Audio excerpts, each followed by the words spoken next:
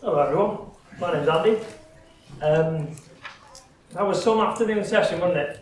And I don't think there was probably a dry eye in the house.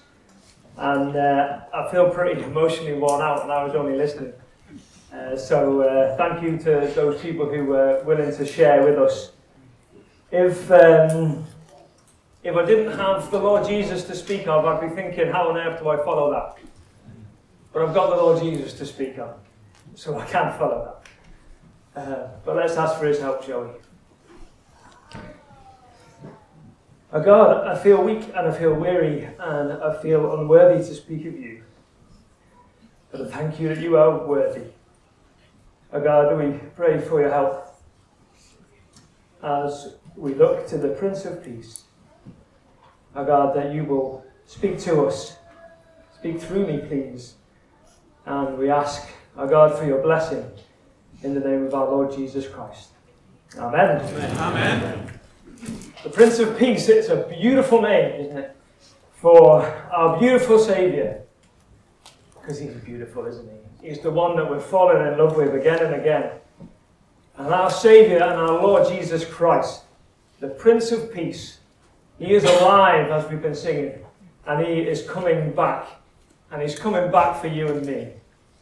And for a few moments I get to talk about the exciting things that are coming ahead for us in the coming of the Prince of Peace. And then I want to leave you all, and me, with a challenge about peace and our participation in that, I guess, really. So it's the sort of thing that we're singing about, isn't it? It's the sort of thing that we're looking forward to. Hope you are. Hope you're looking forward to the coming again of our Lord Jesus Christ, because the Prince of Peace is coming back. And as we love to sing about him, he is the one who is coming back for us. There's no future event that is more emphatically foretold than the second coming of the Lord Jesus. In Titus 2, we are encouraged to be looking for the blessed hope and appearing of the glory of our great God and Saviour, Jesus Christ. What a hope we have. The Lord Jesus is coming back for us. What a wonderful hope that we have in our lives. It's real. I don't know where I point it, but it's not working anywhere. It's on. There it is, thank you.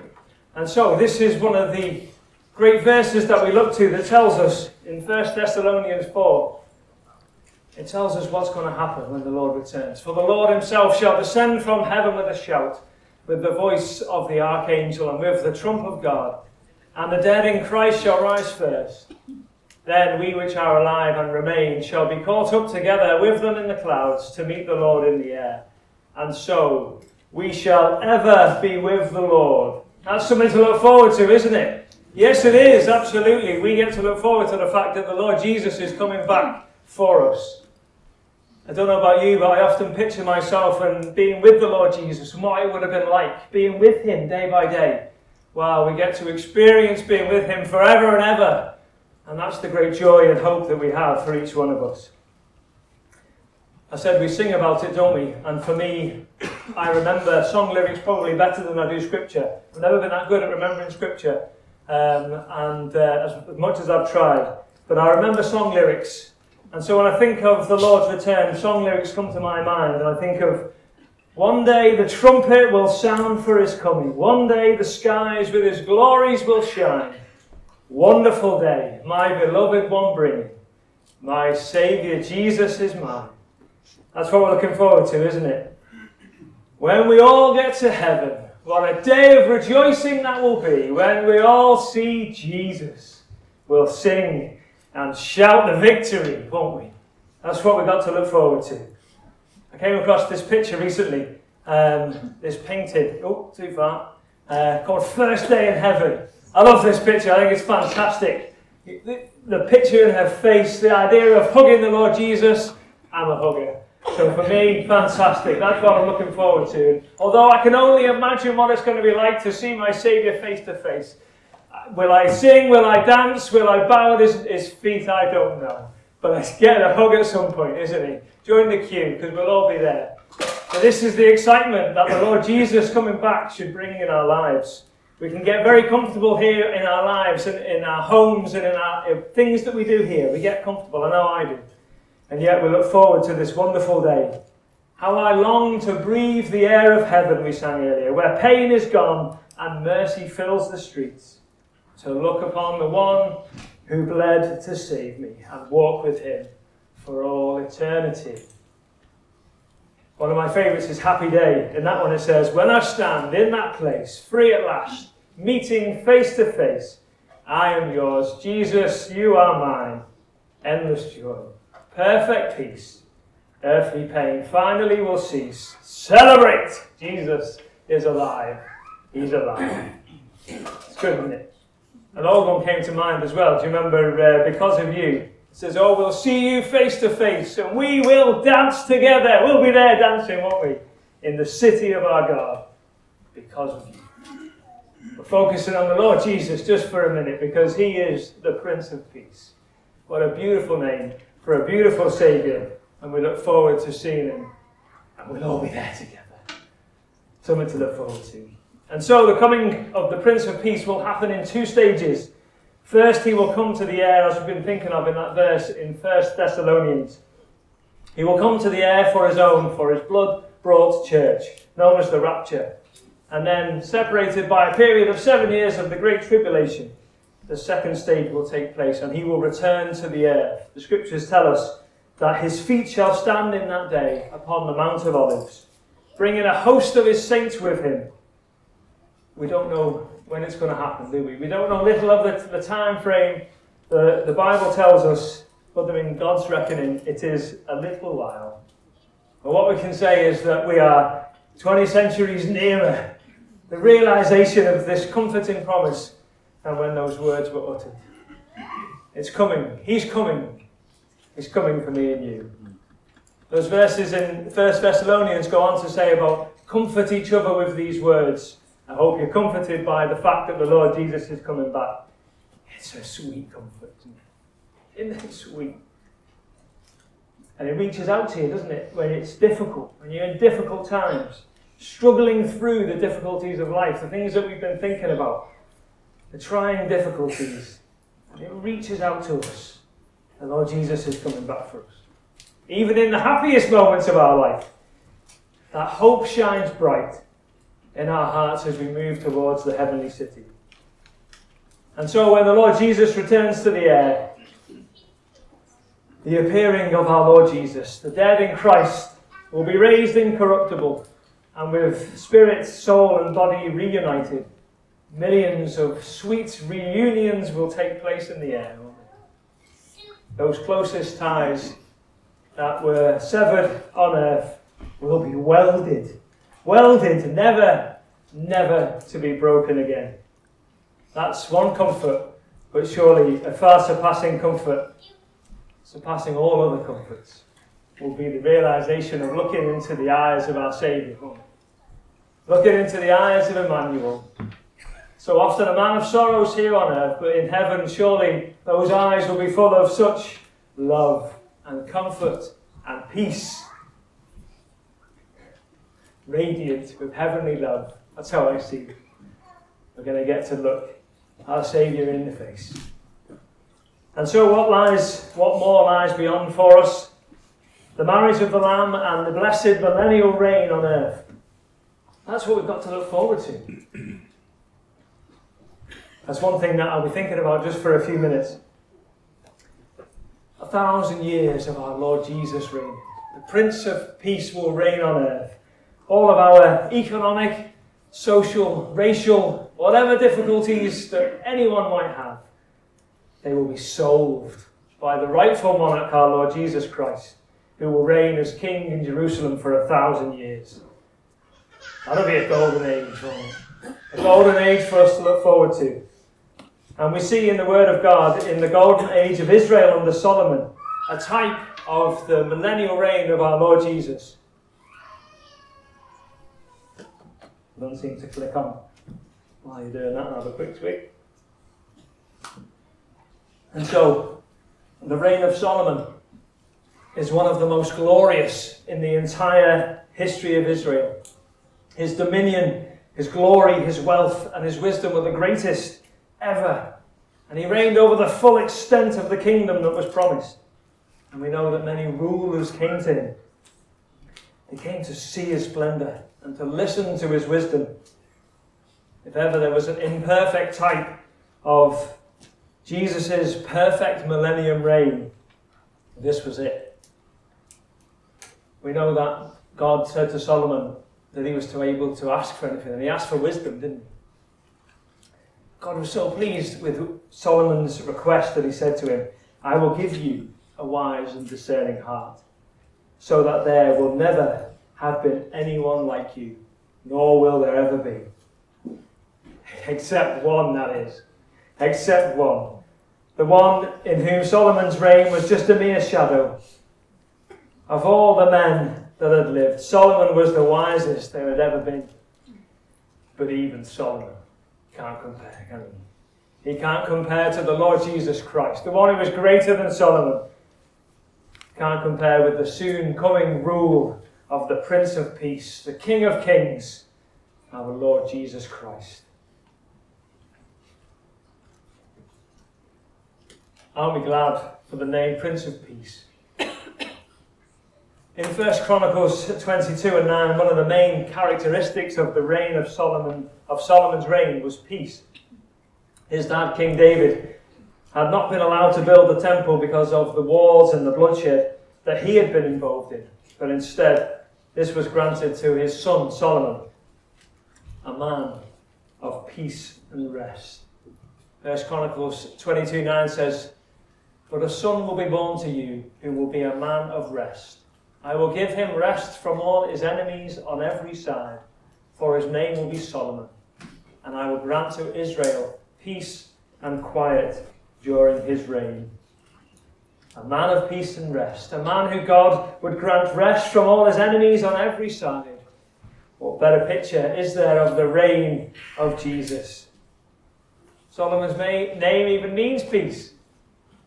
And yet we can see the great contrast with the Prince of Peace. For unto us a child is born, unto us a son is given, and the government will be upon his shoulders. And he will be called Wonderful Counselor, Mighty God, Everlasting Father, Prince of Peace. It's exciting, isn't it, to think of the reign of the Prince of Peace, the 1,000-year reign that we will enjoy with him, of peaceful habitations, of quiet resting places, of secure dwellings under the Prince of Peace, the one whose government, think of those other descriptions too, Wonderful Counselor, Mighty God, Prince of Peace. It's going to be amazing because there'll be no war, there'll be no terrorism, there'll be no catastrophe, nothing but the outpouring of the love of God in Christ Jesus.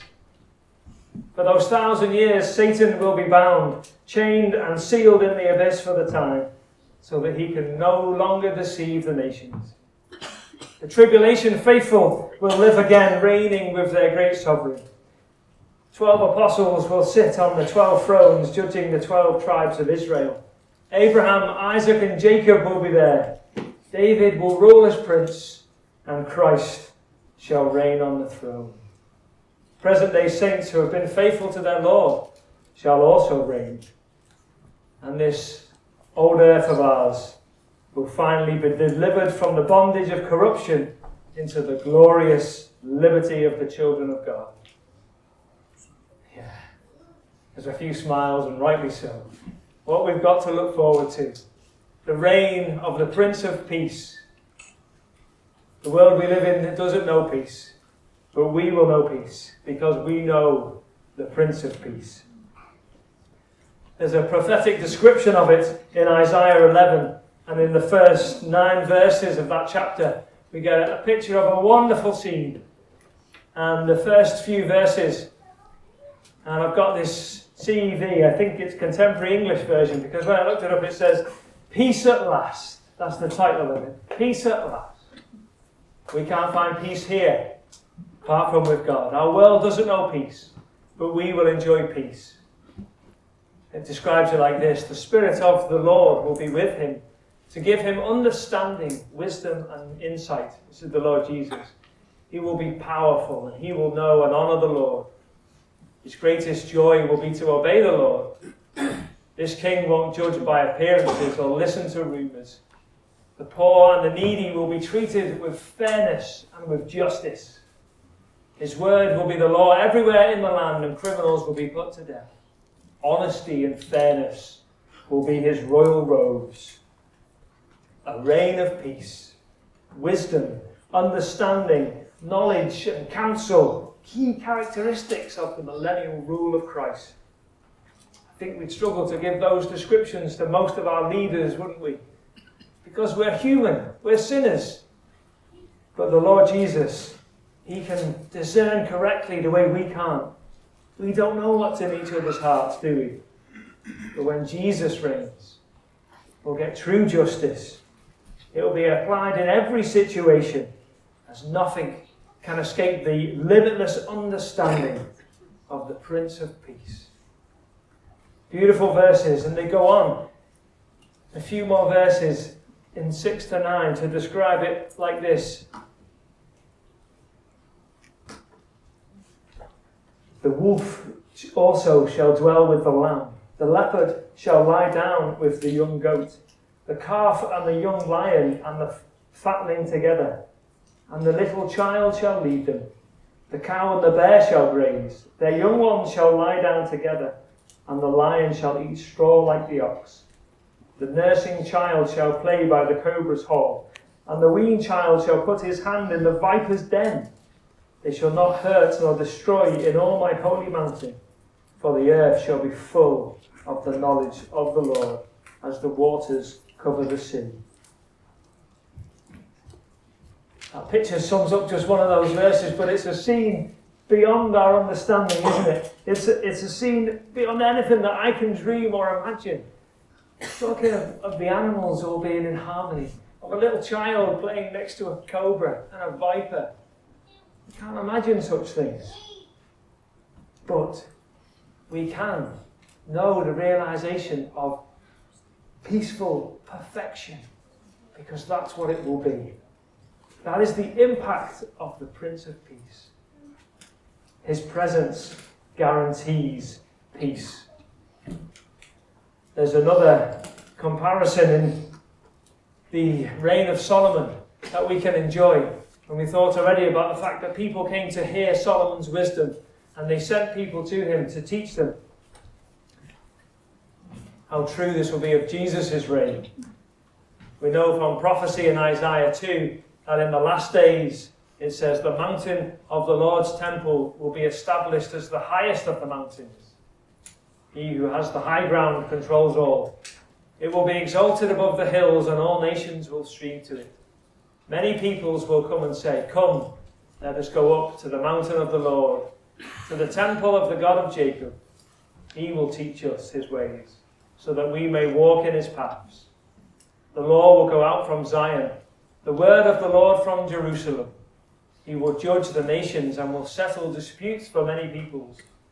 They will beat their swords into plowshares and their spears into pruning hooks. Nation will not take up sword against nation, nor will they train for war anymore. How awesome is that going to be? Yeah, that's why we should be praying, isn't it? Your kingdom come, your will be done on earth as it is in heaven. Because in this future kingdom, every nation will look up to the centre where the Lord Jesus is for his divine rule and government. They will travel there to learn how to do it. How we often think of our leaders and think, oh, if they had some Christian morals, or they might read the Bible, it might be different. It will be different. Nations will learn how to carry out Messiah's law and word. His rule, even in their own lands. They're going to come and learn. They're going to refer to the Lord Jesus for judgments between nation and nation, so that the right to wage war, which has caused such untold misery and grief in human history, will no longer be necessary. It's true that even in the Messiah's rule of peace, disputes will still occur. But there'll be things in place to resolve them righteously, so that no nation or person will feel unfairly treated. How often do we feel unfairly treated in our world? But the Lord Jesus' decisions will command such authority and acclaim that all will be satisfied with them and live in peace with one another. Awesome.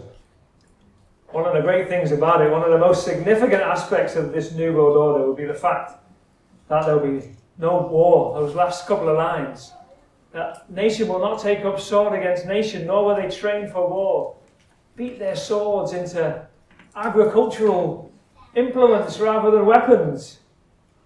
It's not something that we can imagine, is it? But war will be abolished. All disputes will be resolved without the need for military action. This will be a direct result of the implementation of the worldwide kingdom of Christ. All the nations will report directly to him, be under his leadership and under his control. They won't be making independent decisions based on selfish interests, because ultimately that's what we are, aren't we? Selfish individuals. They will submit to, and the leaders will submit to him and be appointed by him, by Christ himself. With that kind of world government, there cannot help but be universal peace. No war, no terrorism, no historical conflicts. Weapons manufacturers, out of business. The market for weapons, literally going to dry up, isn't it, overnight? All law enforcement agencies will be unnecessary. Why? We don't need anyone to keep the peace anymore. We've got the Lord Jesus doing it. Peace will be universal. We're going to praise him, aren't we? Aren't we going to enjoy praising him in that day when we enjoy peace? Real peace. It's good to praise. I enjoyed the praise sessions. Thank you to everyone involved. But I'm looking forward to joining in the worship in that day when we all join together in worship of the Prince of Peace.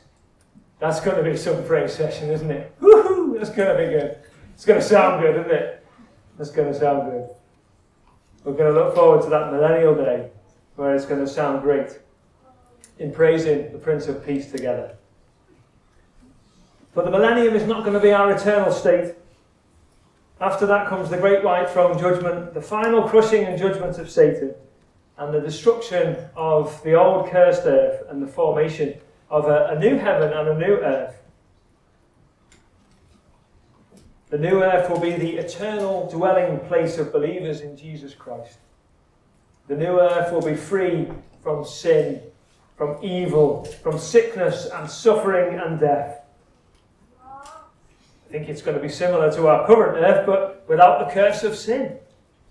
It will be the earth as God originally intended it to be. Eden restored. In the new heavens and the new earth, Scripture tells us that there'll be no more death. There'll be no more mourning. No more weeping. No more crying. No more pain. We'll wipe away every tear from their eyes. What a great promise that is for us to look forward to. A major feature will be the New Jerusalem, this glorious city with its streets of gold and pearly gates, forever in fellowship with God. It says here, behold, the dwelling place of God is with man. He will dwell with them, and they will be his people, and God himself will be with them as their God. That's what we've got to look forward to. I hope you're looking forward to it. I hope it's something that cheers your heart and gives you hope and peace. The challenge for us then is that this is true, isn't it? God is with us. God is with his people. God is with you and me. And if he is the one who reigns in our life and is king in your life and in mine, is he? Does he reign in your life? Is he the king of your heart? Is he the king of mine? Well, if he does, then we and our churches should be places on earth where the peace of God is seen. Churches of God today should be characterized by peace and unity as we each submit to the Prince of Peace and we know his peace in our lives. That's the challenge for you and me to take away today, isn't it? Is he reigning in your life? Is the Prince of Peace? Because if he is, then he calls us to be the salt of the earth, doesn't he? We are to be the agents in purifying the world. Like salt, we are to bring out the better nature of those around us. The result of that should naturally be greater peace with each other. That's the challenge for you and for me. Now, as Romans 12 says, if it is possible, as much as depends on you, live peaceably with all men. As believers, we should live peaceably with all people. This includes our brothers and sisters in Christ, as well as unbelievers. In thinking about that verse, I thought it's about never letting me be the reason for an unpeaceful relationship with another person. It's the same for you. Never let me be the reason for an unpeaceful relationship with another person. That means we have to be willing to admit our wrongs. That means we're going to have to say sorry. That we're going to have to make things right with other people. That means we're going to have to forgive other people. So far as it depends on you. That means we need to have our ego in check. That means we need to check on our pride and our desires and our prejudices, doesn't it? And that they shouldn't get in the way of living peacefully with other people. We've got to try not to wrong other people, don't we? And live peaceably with them. Sometimes we disagree on things. Sometimes people disagree. And there's no absolute answer. And to maintain the peace in those situations, it might mean that, you know what, we might have to be a little bit moved on a situation. Or to use a biblical word, we might have to yield. We might have to move on an issue we care about. But what matters more is that we represent Christ well, rather than to come away with an outcome that we find favourable. It's about representing Christ, the Prince of Peace, well, isn't it? And all of us, regardless of our maturity or our authority, are to treat each other with humility and selflessness. Let each of you look not only to his own interests, but also to the interests of others. We're to put the needs of others before our own.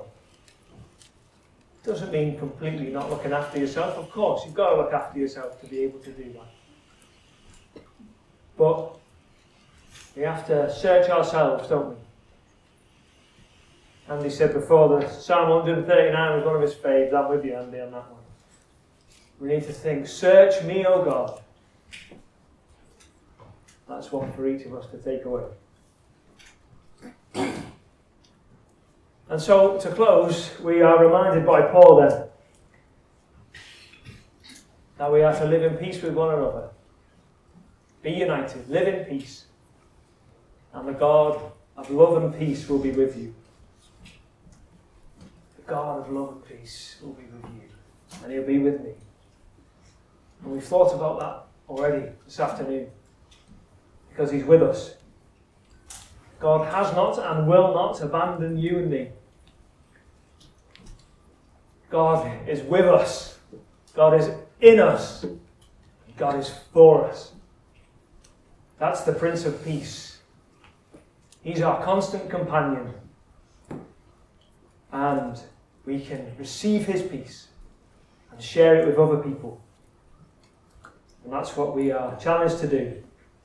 And so I pray that the beautiful truth expressed by the name Prince of Peace will be and can be enjoyed by all of us who know him now. And he brings peace to our consciences. He brings peace to our troubled hearts. And he says to us, and I'll leave it with you, peace I leave with you, my peace I give you. I do not give to you as the world gives. Do not let your hearts be troubled, and do not be afraid.